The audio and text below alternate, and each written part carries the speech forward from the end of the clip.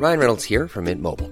With the price of just about everything going up during inflation, we thought we'd bring our prices down. So to help us, we brought in a reverse auctioneer, which is apparently a thing. Mint Mobile Unlimited Premium Wireless. How to get 30, 30, bit to get 30, bit to get 20, 20, 20, bit to get 20, 20, bit to get 15, 15, 15, 15, just $15 a month? Sold! Give it a try at mintmobile.com/switch. $45 up front for 3 months plus taxes and fees. Promo rate for new customers for limited time. Unlimited more than 40 gigabytes per month. Slows full terms at mintmobile.com.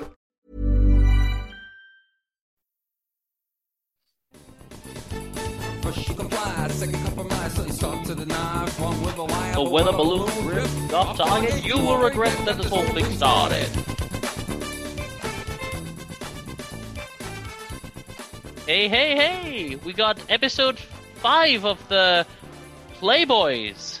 Playboys, the one and only, especially for you. So, how's it going, Dean? I'm good. I just got perplexed by episode 5. We're gonna actually overtake the main show soon. Oh my god, yeah, that's actually... So there's already almost more episodes of just Shakespeare than just our usual episodes. Yeah. Anyway, guys, this is why it's only for you guys. So it's not for just anyone. Originally, this was called Bufanda Boys, by the way, and it's become a bit of an obscure reference, but it's the same concept. I like to think of Bufanda Boys as the overarching concept for our premium content, and Playboys is just the first thing within that, you know. Exactly. So there's just the beginning of much magic and playfulness, guys. So just keep tuned. Keep tuned. So what are you talking about today, then? Today we're talking about Romeo and Juliet, the big one, the big romance, probably the most famous Shakespeare play there is. Big romance, Romeo and Juliet. It's all about love today, guys. Well, it's not really, though, is it? It's all about love and death. Did you know? It's about precisely the kind of love that I like. So what? Where they just end up kind of dying after meeting 2 or 3 days? This big, classic literature. You get it in Shakespeare. You get it in Victorian literature, where the romance is so powerful that you just give your life. It's just it's exactly the kind of romance that I love. It's a kind of moth meets the flames romance, guys. You can't resist it. You know you're going to die, but you're just going to jump right into it and die in ecstasy. Basically, that's the kind of thing it is. But yeah, Romeo and Juliet. So everyone knows a story. There's a lot to say about this, guys. So I'm not sure where to start, but I suppose we can start with the story, basic story. What can we say about the story, Dean? The story is, as you said, two young sprouts meet each other. Star-crossed lovers, if you will. Two star-crossed lovers. They take their lives. Actually, hold on a second. The thing about this play I want to mention, first of all, is that everything about the story is in the prologue. So it's literally like everything you would ever need to know, even if you actually have not heard of Romeo and Juliet. All the spoilers are in the prologue in the form of a sonnet right at the beginning of the play. Mm-hmm. So, guys, when you're doing your English literature exams and you forgot to read the play and the exam starts in 10 minutes, you just read the prologue and you know what it's about. That's it. Just read the prologues. I thought I could read it out. Would you like to hear it? Go for it. Just for a refreshment. So, guys, because it's quite important as well.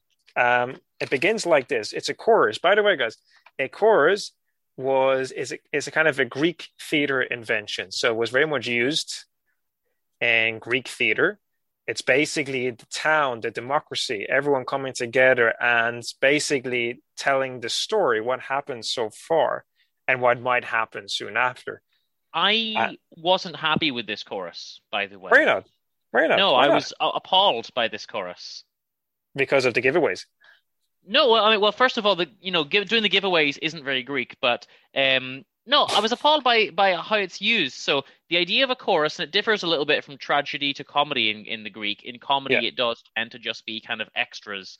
In tragedy, It almost plays a more vital role at sometimes. Oh, well, definitely. But what we got here is the chorus speaks at the prologue, they speak at the end of Act 1, and then they disappear.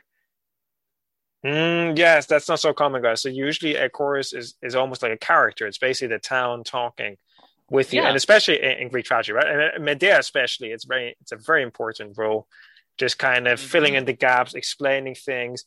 giving a more of a personal interpretation of all these godly and unusual heroic events happening. And there's certain things I can tolerate. If Shakespeare doesn't want to use the chorus as a character and he just wants to have it at the end of each act, I can tolerate that. That's fine. That's an innovative way to use the chorus. But it's the fact that it disappears after Act 1, but almost every act, or at least some of them, end with a chorus type speech, but one of the characters does it, including at the very end of the play. I don't understand why they didn't just continue using the chorus. Yeah, so the chorus is only twice, right? It's actually twice. Yeah, the beginning of Act 1 and beginning of Act 2. That's right, and then they just disappear. To be fair, but anyway, they do give away important plot elements, and really a chorus is kind of like a trailer nowadays, except it might give more away. And there's a reason why this was done in Shakespearean times, and that had to do with an Elizabethan theater where you would have up to 2,000 people attending and you had no microphones. You would have to quickly grasp the attention of the audience. All right. Especially of the attentions of the groundlings. So the groundlings were basically the people who paid little to get in, so poor people. And if the groundlings who had to stand also, so it was a bit uncomfortable, they had to stand quite near to the front of the stage. If they were not entertained from the beginning, they would cause a riot. So the idea is basically that Shakespeare decided, one theory is that Shakespeare decided to captivate the attention of the play from the beginning. So it seems very kind of like irrelevant and unnecessary reading it. And in today's quiet modern theater, in Elizabethan time, it could have been necessary that people, someone's going to die, someone's going to fall in love, and there's going to be fights. So like the man will enjoy the fights, the woman will enjoy the love, or vice versa. So that's how I look at it. It's almost less akin to going to the Grand Opera House, which is the theater in Belfast, than it is to going to like a rock concert where there's a lot of people standing near the stage who want immediate entertainment, like more riotous. Like it's closer to that than modern theater almost. Yeah, it's a very good metaphor. I like that actually. So basically, they would have to grasp the attention. Although that you do make a good point in anything about it, that makes it seem almost unnecessary. At least the second chorus, it's like almost like if one chorus would be okay, but the second chorus seems then maybe unnecessary because you would think that they would be captivated already by that point. You would think, yeah. It just annoyed me with his chorus, because there's the very end of the play, the prince makes a speech. Some of the scenes do close with some of the acts do close with a speech that could have been done by a chorus. So I don't know. Well, anyway, guys, to get to the story as well, and I want to talk about Shakespeare's language a bit here as well in a second. But anyway, this is the chorus, and this is basically the story. Two households, both alike in dignity, in fair Verona, where we lay our scene, from ancient grudge break to new mutiny, where civil blood makes civil hands unclean. From forth the fatal loins of these two foes, a pair of star-crossed lovers take their life, whose misadventured piteous overthrows strife, doth with their death bury their parents' strife. The fearful passage of their death-marked love and the continuance of their parents' rage, which but their children's end not could remove, is now the 2 hours traffic of our stage, the which, if you with patient ears attend, what here shall miss, our toil shall strive to mend. All right, guys. So that's basically that's the play. That concludes our episode on Romeo and Juliet. That's it. Basically, we can finish off. And guys, again, it's a kind of a meta reference to theater once again, and he's doing it all the time. Shakespeare he does it a lot with As You Like It, and also with Hamlet, which is basically that he refers to actors and the theater. I mean, basically, this sonnet ends with "What here shall miss, or toil shall mend," and it's a 2 hours traffic over stage, so it's like 2 hours performance is meant here as traffic. Yeah, that's very breaking the fourth wall. He does that right in there. And Shakespeare does that a lot. And it's a sonnet, let's not forget. So there are 3 sonnets in this play, 3 Shakespearean sonnets in iambic pentametric sonnets. So this is a big one for that kind of Shakespearean language. So if you're studying Shakespearean language, this is a great play. By the way, what do you think about the story, Dean? Do you want to talk about the story? Like, I mean, what do you like about this play? Apart from my little nitpick about the chorus, I pretty much like everything else about the play. It's brilliant. It's a really good one. And it's rare for me to really, really love a Shakespeare that isn't a comedy. But I really, really love this one. Yeah, because it is very entertaining as well. I mean, it's tragic, but it's very captivating, I want to say. It is captivating. And it is. You can't stop reading it. I'm the sort of person who just loves romance and this story between Romeo and Juliet. Now, I mean, elephant in the room, we do need to get rid of the elephant in the room straight away, is that, Juliet is 13. Okay. Romeo's age, I think, is not specified. It's understood that he's a little bit older. But, I mean, I did find it unusual when and I was telling you this before we went on air, when they say, well, many girls your age would already be married and have children. And I'm thinking, well, she's 13. And for these girls to already be married and have have children and have gone through a pregnancy, I don't know, are they marrying these girls off at 10 or 11 years old? Like, that's peculiar to me, but put it within the context of its time, if you can forget that she's 13, I don't know, pretend that she's 20 or something, then it's just a lovely, lovely romance between Romeo and Juliet. And I love it because they only meet, really once, and then they're already in love. It's that love at first sight. They meet at the party that you shouldn't have attended. And then we get the classic stuff where she's, looking out the window from the tower and he's on the ground below and, just making love from the distance. These it's just perfect. It's just this perfect. So it's that kind of overall, and everyone knows that kind of story because it's also been repeated so many times. I mean, the Titanic, for example, is just basically Romeo and Juliet, on the Titanic. That's just basically what it is. It's all about, guys, it's all about these class differences. But in this case, it's more like a clan clash. So basically, you got two families, the Capulets and the Montagues, and they're in Verona, and they're alike in dignity. That's what the prologue says. Although I personally think, I'd like to get to is this thing, that I think the Montagues might be considered slightly lowbrow by I think the Capulets are a step above the Montagues. Yeah, I would agree with you on that. Yeah, they seem to be. But anyway, that's only implied. And the prologue doesn't say that. The prologue says the opposite. So it's kind of like, but when you read the play, it's always kind of implied that, Romeo might not be quite as well off. He's not throwing parties, like, for example, the Capulets are. Yeah. So I think that's kind of interesting. But basically, these families have an ancient grudge against each other that's not clear either. It's never explained. They don't explain it. So it's very mysterious, right? I mean, it's a very mysterious play because it's not explained. We're just going to assume this from the beginning. And nothing can change it. The prologue says it. The prologue says that nothing can change it, which but their children's end not could remove.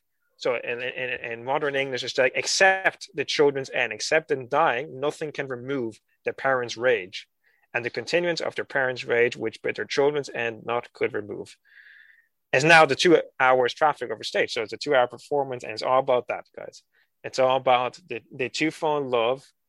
And that's where the quote comes from, "O Romeo, wherefore art thou Romeo? Why are you a Romeo? Why are you a Montague? Because you're actually my enemy." Yeah. And yeah. They fall in love with their enemies. And I mean, they're theoretical enemies. They're not practical enemies. They've never even met, but they're supposed to be, at loggerheads. Yeah. And it's a bit like a political and religious sort of metaphor, isn't it? Because there's a lot of kind of assumptions and racism, particularly in the figure of Tybalt, who's Juliet's cousin, and he's like a really violent guy who's kind of he wants to kill all the Montagues, and he just wants to kill. He wants to kill Romeo because Romeo went to the Capitalist Party being uninvited. That's how vicious this guy is, and he is the main antagonist, I suppose. And yeah, but it's just absurd. There's no, it's kind of like, it just reminds me of racism in the sense of like, yeah, but all right, so your dad hated this minority or even majority, but why do you hate it? Oh, because my dad hated it. And it's just kind of like, it's pretty much that. It's pretty much that, but it's almost like it seems more absurd because they're two families of the same standing or similar standing, But if you were to put it onto two people of a different race, different class, whatever, it would highlight, it would seem more obvious to you. But when you read it, it's like, no, well, this is exactly the same. This is essentially exactly the same as it would be if it were racist. It's just that it's not. Wow, yeah, and like, yeah, it's just that the two sides hate each other for no particular reason, and there was something happened, I guess, in the past somewhere, and their families hate each other. I do get the feeling that they have managed to coexist for a time. I think this is in this play, trouble is stirring up again, but I think that there's been some period of quiet, between. Indeed. But unfortunately, guys, the play does begin with a couple of Montagues fighting with a couple of Capulets. And to be honest, it's always the Capulets who always are a bit more vicious, I get the impression. It is, but the intro to the play teaches us something. Guys, keep your servants and your clansmen in check. Okay? Because that is what happens. They stir up the trouble. It's not Romeo. It's not, the Mr. Capulet. It's these servants and these, lesser members of the clans. So basically, guys, all the Jeeves in your house or those butlers in your house, just keep them in check, that they don't stir any more nonsense, basically. And yeah, basically, the Prince of Verona, the set of Verona in Italy, although Italy does not exist at this point, just in a mixture of nations. So the Italy we know today doesn't exist, and it's important actually because it's set in Italy, but Italy at the time, a lot of kind of families competed against each other, like the Medicis against other families, and there are a lot of different families that just brutally hate each other, not just two. So I feel like there's a reason why Romeo and Juliet is set in Italy, and you can't ignore that Shakespeare wasn't a traveler. I know they're very exotic settings, but he always does bring an element of stereotype, even though he even breaks beyond it a bit, like was the Good Jew, for example. He breaks beyond it in The Merchant of Venice. He breaks beyond it a bit in Romeo and Juliet, but Romeo and Juliet still have that kind of stereotypical Italian passion, that Mediterranean, Latino extravaganza. I mean, like Tybalt could be just a modern Hollywood's Latin American stereotype. You know what I mean? Like one of those kind of action films was a Latin American kind of flowing. It there is an element of stereotype in it. Now, should I be thinking Antonio Banderas in Desperado? Is that what I'm thinking? Yes. and now that's all right. But I mean, there is an element of stereotype. But I mean, it's still cool. All right. And to be honest, though, but as I said, Shakespeare does break beyond it, and especially with the characters of Romeo and Juliet. I mean, Juliet especially, she begins with the phrase, one of her first phrases, after the famous sonnets sequence she shares with Romeo when they meet. When she finds out that he is a Montague, she says, "My only love sprung from my only hate." And yes, and she is in conflict the whole time of kind of like, he is a Montague, my dad doesn't want me to marry him, and it only gets more complicated at the end of Act 3. So do you want to spoil it, Dean, or not really? This is the question we always have: is how far in the story do we want to talk about? I think if you're looking at a 5-act play, I think it's acceptable to go up to Act 3. But we never like to spoil the ending. So, all right. So what happens at Act 3, Dean? At the end, Tybalt, I'm afraid Tybalt goes a bit Antonio Banderas, doesn't he? He goes a Unfortunately, bit we lose Tybalt in the end, chaps. We lose him after the usual fighting and skirmishing. Tybalt decides to kill. Is it Mercutio that he kills? Yes, one of Romeo's friends, but who is also a friend or a relative of the prince. Oh, God, and Lord. What happens then is, Romeo avenges him and slays Tybalt. Right, and that's a bit unfortunate because Tybalt is, the cousin, the kinsman of the Capulet family.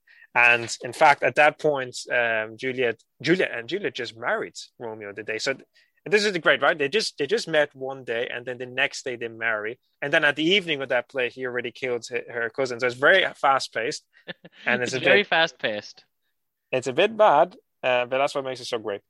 So let's reset a little. So there is a friar who it's described as his Friar Lawrence's cell here. So I don't know why that is, but there is a friar, and they go to him to get married. But I think he's got good intentions, but he gets involved a little bit in the story. He causes some of the things that happen, some of the bad things that happen, and it's not always his fault. They're asking for his help, but he marries them. For example, he gives them some convenient plot devices later on as well. Yeah, so it's kind of like Shakespeare's always bringing out these characters to further their plot, and basically he does several things that if he hadn't done this, then perhaps the plot wouldn't have continued.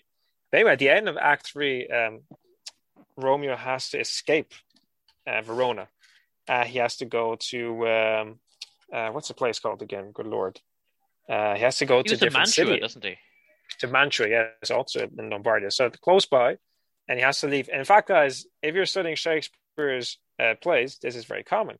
That at the end of Act 3, and Act 3, there's basically something that basically turns everything around. So it's a reversal of luck, I suppose, of fortune.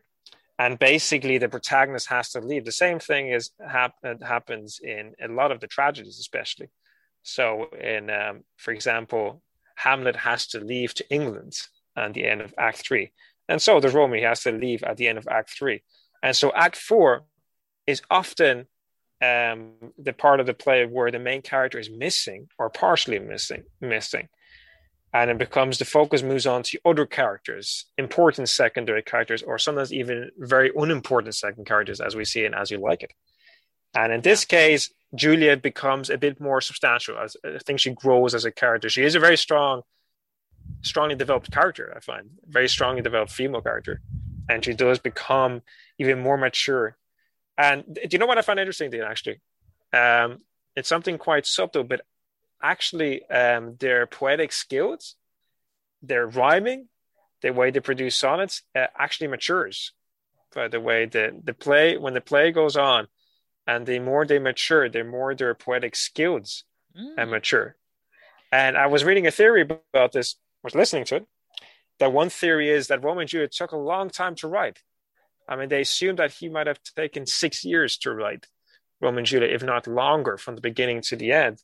And one theory is that Shakespeare just also matured as a poet as he was nearing the play to an end. And so automatically the poetry got better. But one theory is that's intentional, that especially with Romeo, that Romeo, by the way, guys, is in love with a different character at the beginning, and not his true love.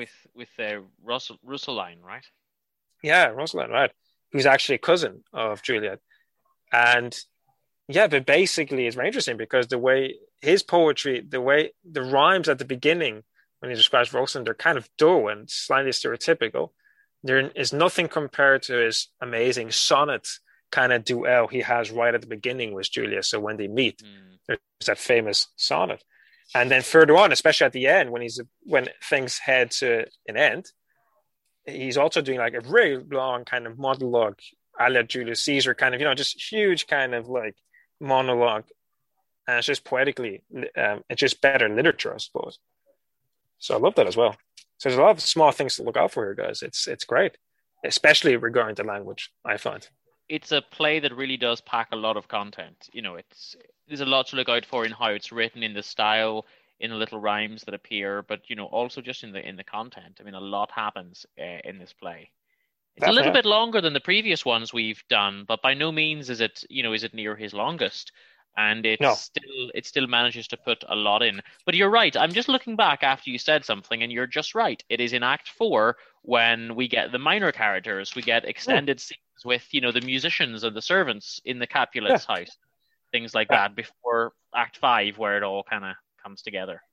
Yeah, and this often happens in Shakespeare. So Shakespeare's play have a kind of a not a rigid structure. It's not always the same, but especially with the tragedies, and sometimes also with his romances, histories. Usually at the end of Act 1, there's a turning point. So that's important about Act 1. Act 1 ends with something particular happening that draws.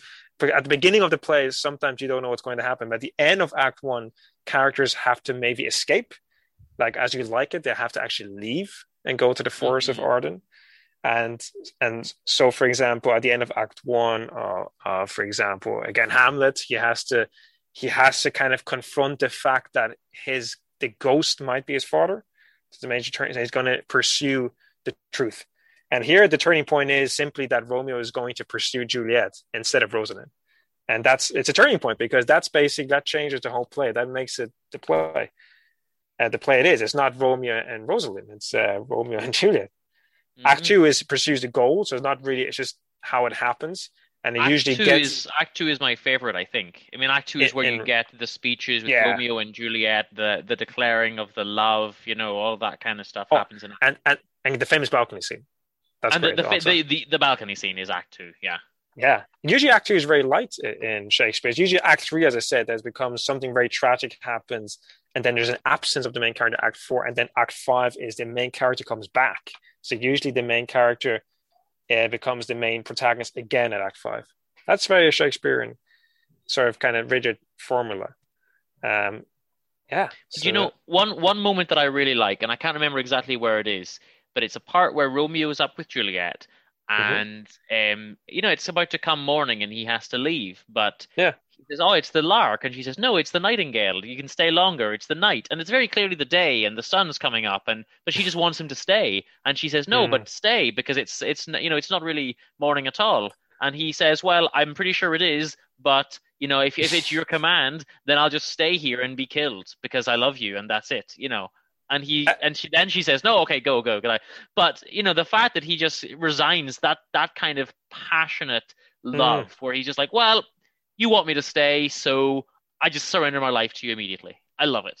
It's mad, but to be honest, guys, I think you can read that so many different ways. Because in one sense, this is a comedy. In one sense, the comedy is ridiculous, and in one sense, this is true teenage love. Because when you're a teenager and you fall in love for the first time. No, but when you're a teenager and you fall in love the first time, you actually do feel this way. Don't forget, we actually don't know Roman's age, but we're hoping that he's not too old, right? We're hoping he's not 30. I got the impression that he's like 20. I don't know.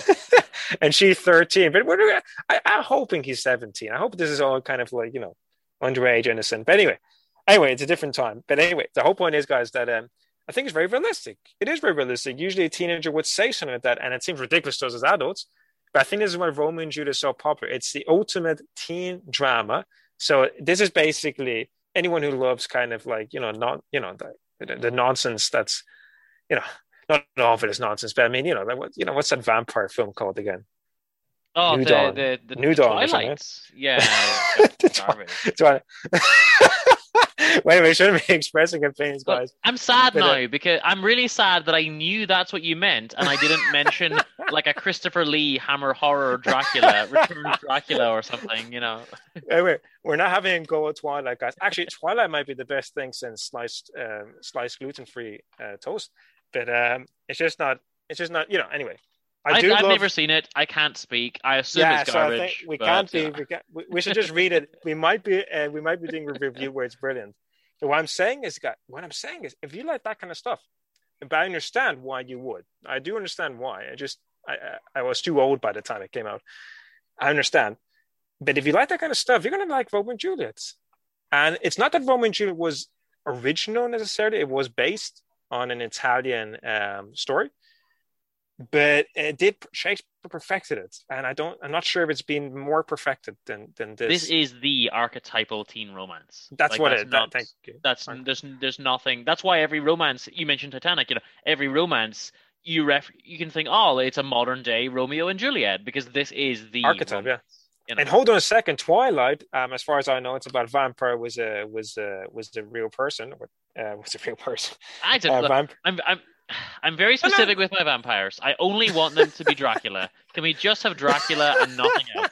Okay? No, but what I'm saying is, though, that's Romeo and Juliet, because they obviously can't be together. The vampire was a girl. Basically, Stephanie Meyer. I don't know. I've not seen it. Stephanie Meyer was, at least but she might have not been directly influenced by the play, but she's influenced by this idea of but this classical idea of teenage romance that can't exist. And sure, this story is so popular. It's the most popular play by Shakespeare alongside Hamlet, maybe. But there's a reason for that, because everyone can relate to love that cannot be matched, even if you're not a teenager. There's often something in the way. You're not of the same religion, social classes, especially Elizabethan time, guys, Renaissance. But even up to modern day, this story is just as relevant. I mean, sure, they did the MTV production of Romeo plus Juliet. Yeah, set in modern times in the 90s. And it's still just as relevant because and so is Shakespeare, because it's relevant. Shakespeare is relevant. It is, and I will always say with the good Shakespeare plays that if you take away a couple of old-fashioned references, and the play could be set in modern times. Totally right, because the story is still true. It's timeless, right? And what people feel, yeah. Oh, and do you know what I find interesting about this, Dean? Do you know another reason why possibly people might love Romeo and Juliet particularly?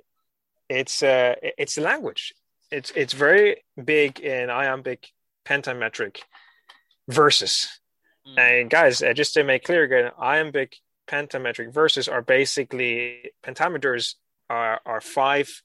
It's basically 5 feet in one verse. So Shakespeare has, when you're reading the play, it's more clear. Open up with the play, and in most of Romeo and Juliet, if not all of it, it's basically there are 10 syllables. 10 syllables, and 2 syllables make 1 feet, so it's pentametric, 5 feet. And iambic means that there's emphasis on the second syllable, and basically it's being compared to the heartbeat. So it's da-dum, da-dum, da-dum, da-dum, da-dum. And one reason why people might actually relate to Shakespeare in general, especially Romeo and Juliet, because it's very big on this one, is that the language relates to the heartbeat. It's an organic language Shakespeare is using, because it's not blank verse. It's not a different type of rhythm. And it's not constantly iambic, by the way. But the fact that Shakespeare often uses a heartbeat language makes this completely relevant still, because, heartbeat is not going to change rhythm. And I find this just genius, just the fact that just read Shakespeare, just take a line from Romeo and Juliet. A public service announcement to anyone listening: if your heartbeat is changing or losing rhythm, please immediately phone your emergency services. All right, guys, if it's not working out for you, if you're doing this and your heartbeat is more like dum, and you're wondering why Shakespeare is not resonating with you, if you're expecting an iambic pentameter and you're getting the bow diddly beat or something, go straight to the hospital. Exactly, guys. So if you don't like Shakespeare, if Shakespeare makes you nauseous, there might actually be something wrong with thy heart. Well, that's a deep one. That's a deep one, guys. Let that sink into you. Actually, Dean, but one thing though, I just want to mention briefly, a side note, because you were very amused at this, and it actually got me thinking a bit as well. About... Is this what I called you during the week to mention the Capulet? Yeah, because it's a very interesting fact. Like, so tell us, like, what you found. So I find this absolutely hilarious. So because in the beginning he says, Capulet about his daughter Juliet, he does say something like, that she will be able to marry for love and they'll find a good man and he'll support her. He says something to that effect in a throwaway remark, and then later he basically says, "Well, you're marrying Paris, who is a kinsman to the prince," and he says, "You're marrying Paris." And she kind of, I don't really want to marry Paris. And I thought, he's going to say, well, try to persuade her. Maybe you should. Whatever. No, he just becomes aggressively violent. Like, "You're no daughter of mine, you harlot, you saucy baggage," and tells her to that he will disown her. And that's it. She will be disowned. She will have no family. She will inherit nothing, because she won't do what she's told. And that basically she needs a lesson in obedience. And it really came out of nowhere. Oh. I thought it was amusing as well, but it got me thinking. I've got a few ideas about this. Now, do you want to hear this and see how you might just laugh out once again when you hear this?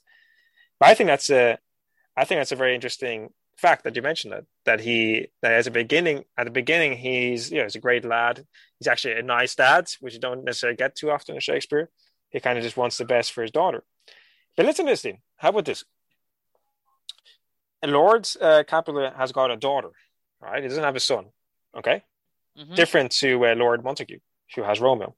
So Lord Capulet also, at the beginning of the play, guys, when there is the big fight at the beginning, Lord Capulet comes and he wants a long sword.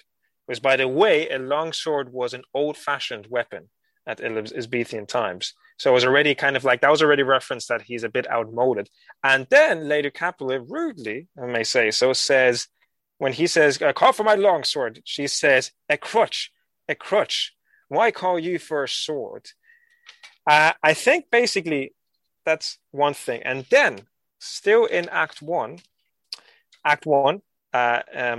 2 scenes further, I think, when there is the party, Tybalt wants to kill Romeo because he's trespassed. And he actually thinks for some reason Romeo is like making fun of them. And then he wants to kill Romeo, and Lord Capulet actually says, no, how dare you? I am the ruler here. Who is the Lord? I mean, the fact that he even asked, like, who is Lord, basically shows that he is losing control. Now, do you see what I'm getting at? Do you see kind of what I'm getting at? So it's basically, what I'm getting at is that Lord Capulet at the beginning, sure, he might say that marry anyone you want. That's fair enough. Because first of all, he has Tybalt. He can always be the one who can keep up the tradition of Capulet when he dies. It's basically what I'm getting at is here, it's a person that appears in most of Shakespeare's plays. It's the aging patriarch, the impotent patriarch, basically someone who was powerful man and is now getting older. And at all the plays we've looked at so far, Midsummer Night's Dream, for example, let's just go back a bit. We have Theseuss, Aegeus, and Oberon, basically Duke of Athens, father to Hermia, and King of Fairies, all kind of losing the plot, basically, as soon as the girls or their members of their staff, they want to kind of leave them. Shakespeare's plays are full of men who are actually ridiculous, especially to modern readers. They're ridiculous. And they're not really that likable characters. Theseuss and Aegeus, especially from Midsummer Night's Dream, they seem a bit ridiculous. And it's basically about these people, they don't want to relinquish control, especially if they have a daughter. Look, the same happens with the father to Desdemona in Othello, Brabantio, who absolutely loses the plot when Desdemona marries Othello because he's dark-skinned. Or As You Like It, for example, Duke Frederick, he's also losing it with his niece when he finds out that she's getting too popular. You see what I'm getting at? Yeah. If people don't know what we're talking about, I have a quick quote here to describe the scene. So basically, we have, Capulet thinks we've got the marriage set up with an important person, a friend of the prince, the county, Paris. You should be happy. And he says to go to Paris to St. Peter's Church on Thursday. The wedding is set for Thursday. Now, her cousin Tybalt has just died, so she has that excuse for her sadness, but really it's because she secretly married Romeo. And they think, well, she's sad because of Tybalt. So they say, well, what is it now, Monday? Well, we can't possibly get you married on Wednesday. You need some time to mourn. How's Thursday? Because apparently mourning, you get your 2 days and then that's it. You're fine. And she says, that thank you for arranging everything, but I don't, want to do that right now. And he says, Thursday next, to go with Paris to St. Peter's Church, or I will drag thee on a hurdle thither. Oh, you green sickness carrion, out, you baggage, you tallow face. And the wife says, Fie, what, are you mad? And Juliet says, Good father, I beseech you on my knees, hear me with patience, but to speak a word. And Capulet's reply, he doesn't listen to her entreaties. He just says, Hang thee, young baggage, disobedient wretch. I tell thee what, get thee to church on Thursday, or never after look me in the face. Speak not, reply not, do not answer me. So he's basically saying, I have no interest in hearing from you. Do what you're told, and that's it. And this is a loss of control. And I find possibly Shakespeare might have been referring to like the monarchies, for example, like kings getting older, queens possibly as well, but especially kings getting older and basically becoming more vicious and cruel. And that's why there are a lot of cruel kings in Shakespeare's plays as well. It's very relevant at the time because England was suffering because of these, very babyish, childish kings, and they're not very likable character, are they? I mean, and I find one kind of interesting play is The Tempest, because The Tempest's main character, Prospero, is the aging patriarch, except he's already lost it. He's already lost it, and he's now regaining power, which is interesting because The Tempest is Shakespeare's last play. So, which makes it interesting, I find, because Shakespeare by that time was an old man, possibly wanting to regain power by writing one last play, The Tempest. So I find there is, but then with his earlier plays, they're just aging projects, losing it. They haven't lost it yet. So I find that interesting. And Richard III, for example, has it as well. I mean, almost every play has it. Even, for example, Comedy of Errors with the Duke right at the beginning, who wants to kill the father of the twins, not because of any kind of personal reason, but possibly because he's losing some kind of control, although it's not clear what. That's just a minor thing. But I'm going to even say that even in Comedy of Errors has it. Okay, well, maybe yeah. It's not as pronounced. It's a theory. Yeah. Just a theory of mine. So, I suppose my question now is: are we going to talk about Act 5 at all, or are we going to leave it? I think, guys, I think we have to mention it a bit, don't we?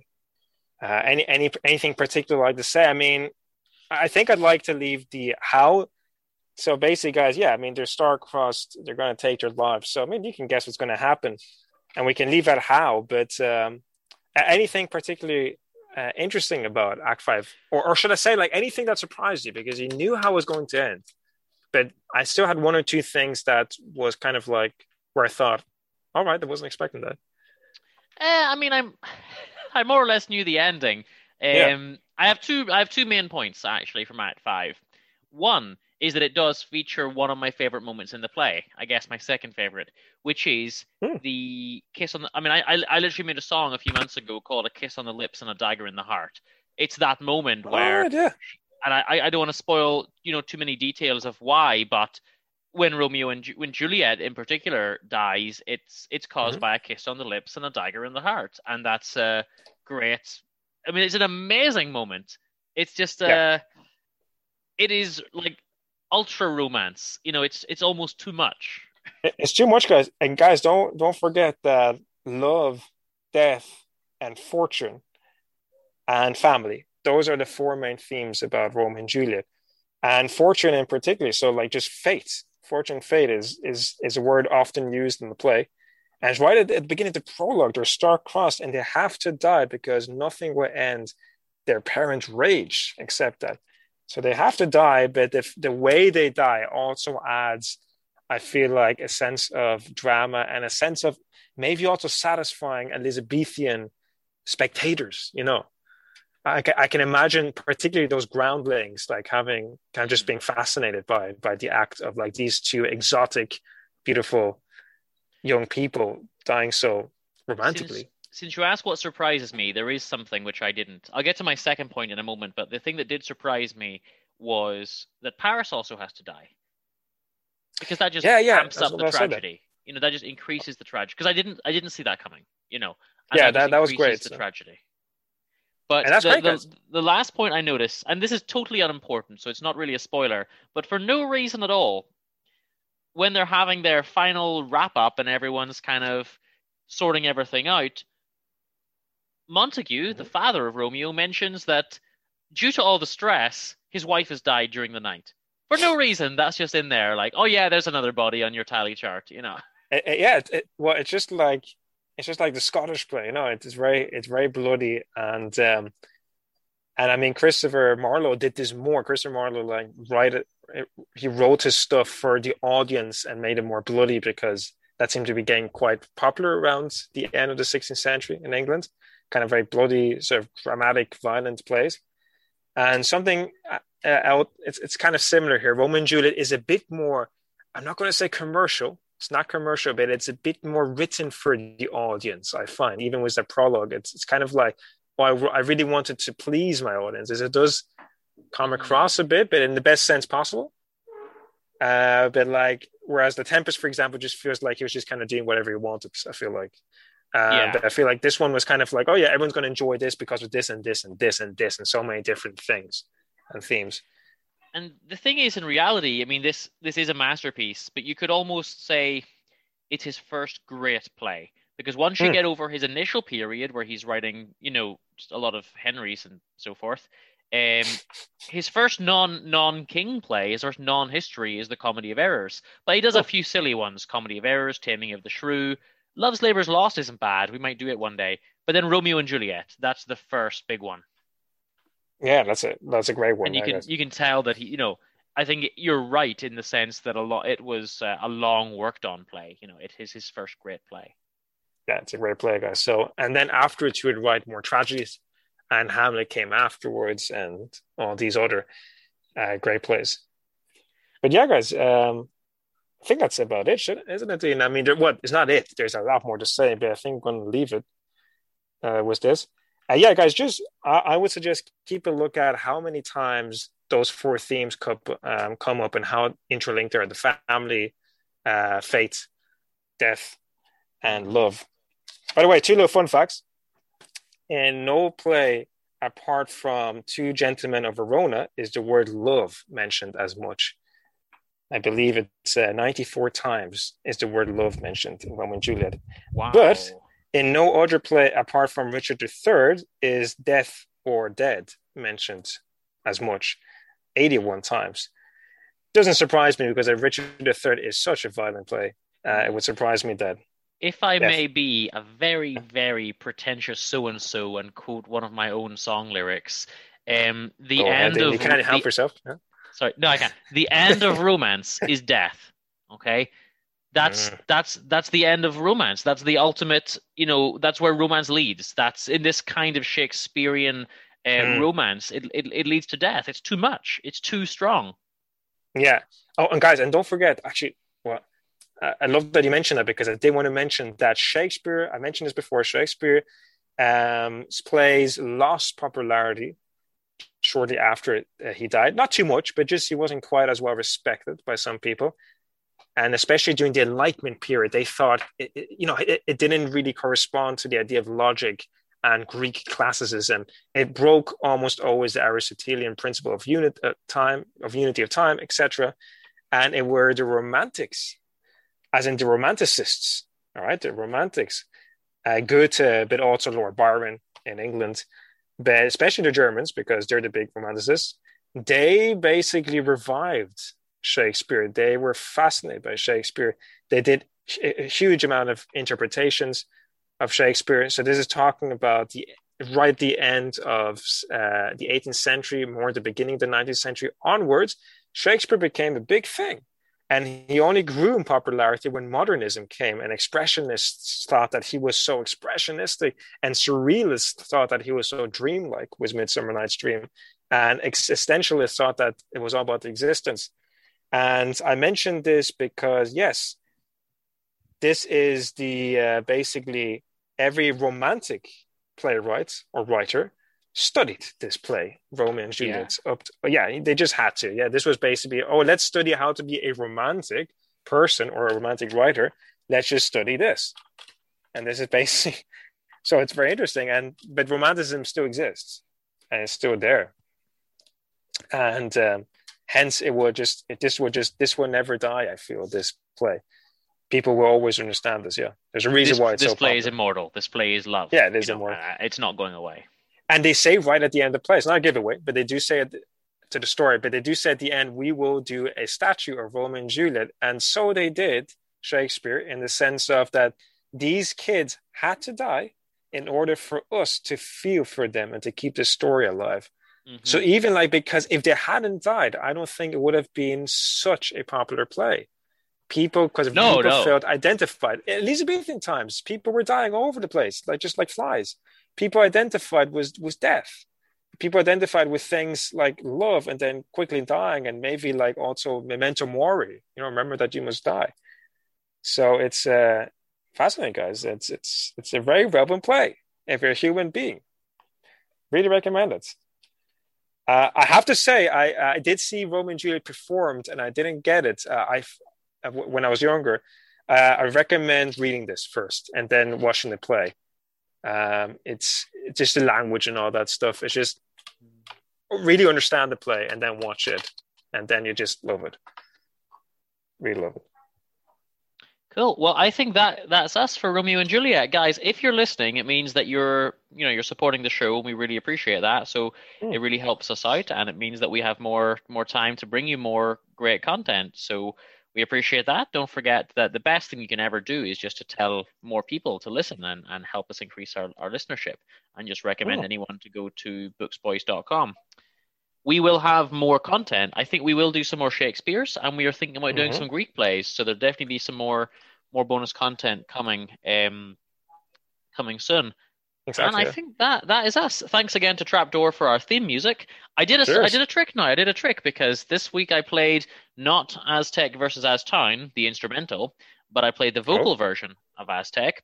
A, because this is the big play, but B, because the lyrics I played feature the line, "You will regret that this whole thing started," which I thought was like very, very apt for the love of Romeo and Juliet, You're full of tricks, and I like that, yeah?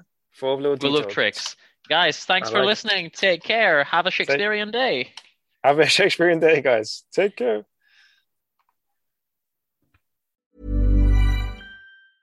Planning for your next trip? Elevate your travel style with Quince. Quince has all the jet-setting essentials you'll want for your next getaway, like European linen, premium luggage options, buttery soft Italian leather bags, and so much more. And is all priced at 50 to 80% less than similar brands.